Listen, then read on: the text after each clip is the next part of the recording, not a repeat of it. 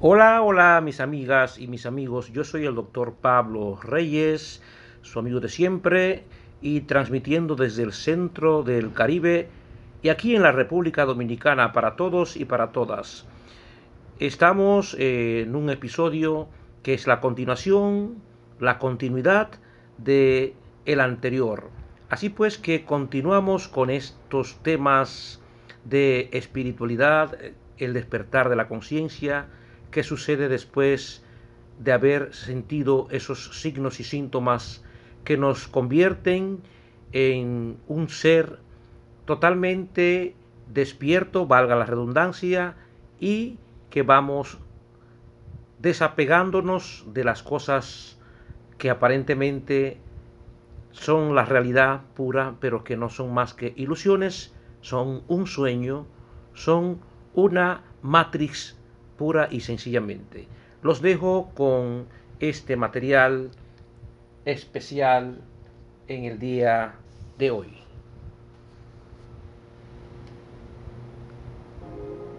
Todo lo ves hermoso, mágico, divino.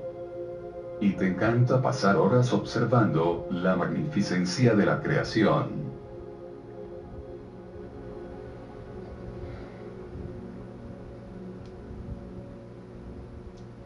Otro de los aspectos que sucede después del despertar, es que cuidas de tu cuerpo, de tu salud. Ahora eres un ser consciente. Y como consecuencia, cuidas que tu alimentación sea nutritiva, y lo más beneficiosa para tu organismo.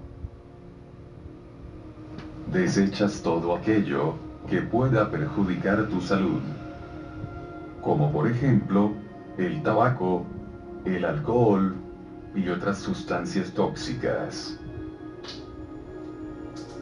Es muy probable que después del despertar, te vuelvas vegetariano o vegano, ya sea para cuidar de tu salud, como también para evitar todo maltrato y sufrimiento de los animales.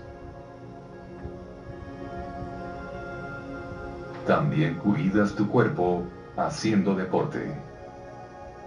Un estilo de vida saludable, a nivel físico, mental y espiritual, es una de las cosas principales, y una consecuencia del despertar. Sientes curiosidad por las terapias alternativas. Y es muy probable que empieces a aprender y a practicar técnicas de sanación energética y medicina natural. Unos ejemplos son el Reiki, el Ayurveda, el Yoga, el Tai Chi, las plantas medicinales, el Jin Shin Jutsu, etc. Otro aspecto a resaltar es que sientes que no eres el hacedor. Tú no haces las cosas que suceden en la vida. Es la misma conciencia que se manifiesta a través de tu estructura la que hace todo. Por esto, puedes tener la sensación de que no hay libre albedrío. Las cosas simplemente suceden. Ahora, te sientes un canal, a través del cual la divinidad se manifiesta. Por momentos, a una identificación con el yo. Pero la mayoría de apegos se han trascendido. Ahora, tu forma de vida es mucho más simple y sencilla, ya que, al vaciarte interiormente de conceptos y patrones condicionados del pasado, eso se refleja en el exterior, siendo tu forma de vida más simple y sin complicaciones.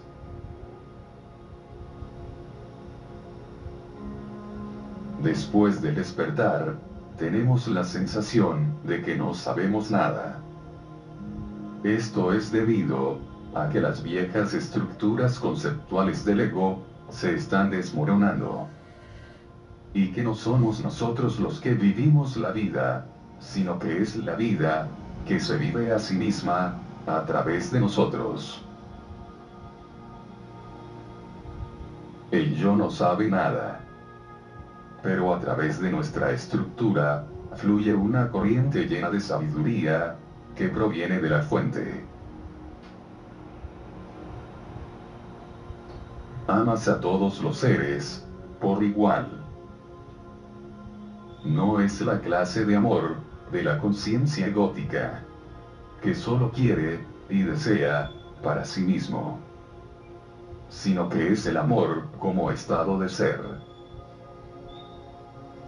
Amas por igual, a tus seres queridos, familiares, amistades, a todos los seres humanos, animales, vegetales, al planeta, etc.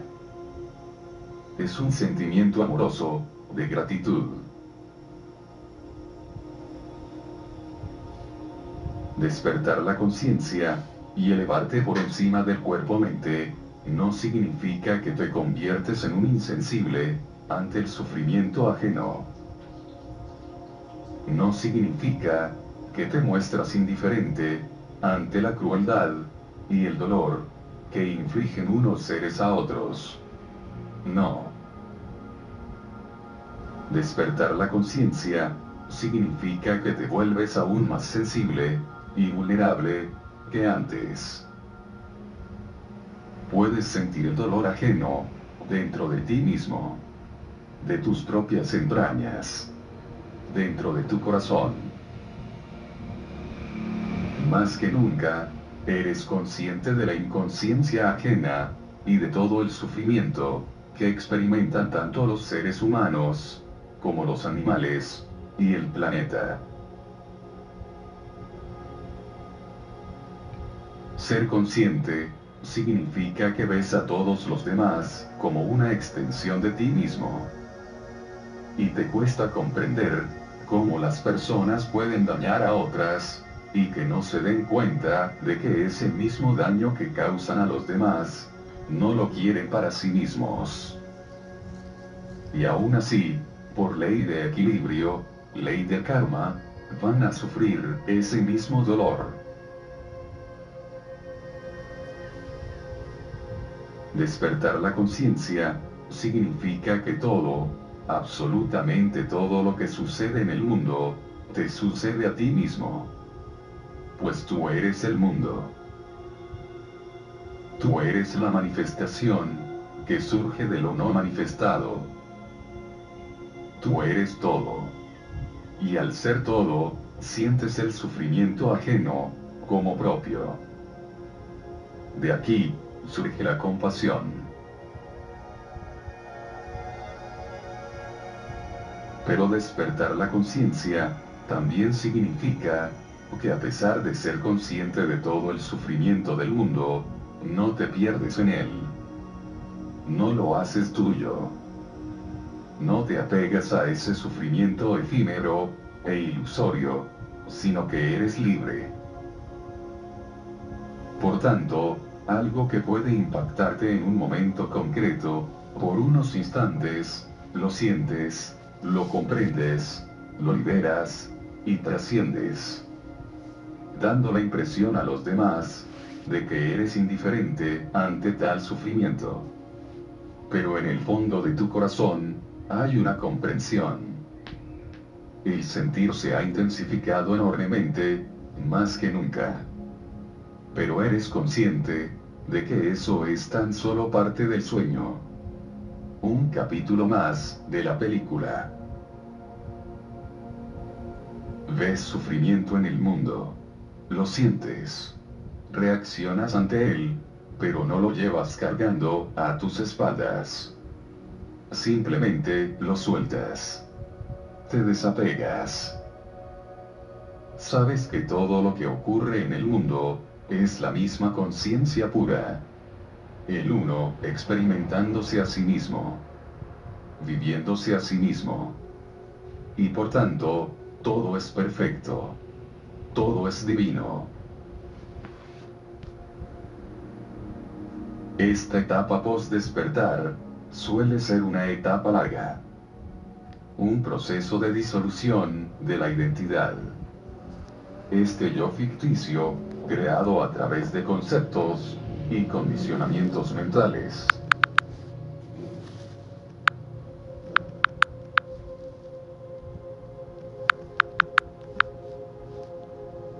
¿Qué es lo que debemos hacer durante esta etapa de integración?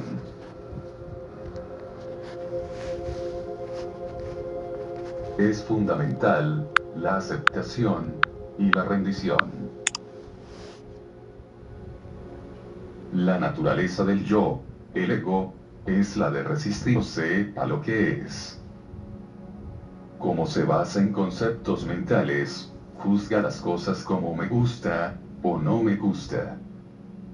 Entonces, todo aquello que no le gusta, lo rechaza. Se resiste. No hay aceptación. Por tanto, hay sufrimiento.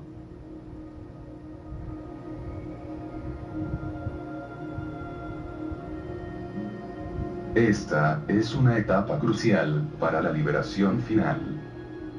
La liberación total del sueño de la ilusión. Es muy importante, aparte de practicar meditación todos los días, hacer la práctica de la autoindagación.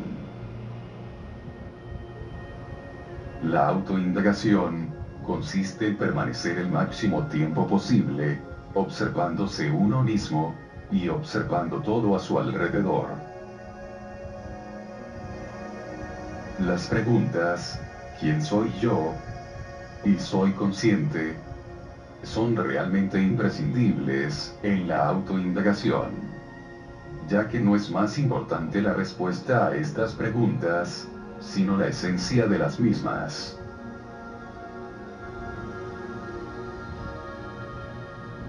Cuando nos preguntamos, ¿soy consciente?, automáticamente dejamos de estar identificados con el yo separado, y pasamos a anclarnos en la conciencia que somos.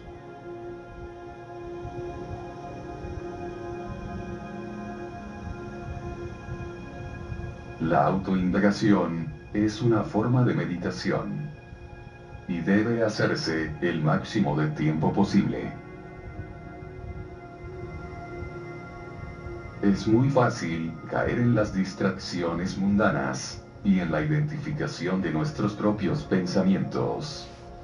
Por eso, la autoindagación es la herramienta fundamental que nos ayuda a mantener nuestra atención en el verdadero ser que somos. Y como consecuencia, evitar tales apegos e identificaciones. Las enseñanzas durante esta etapa son las enseñanzas de la no dualidad, el Advaita Vedanta.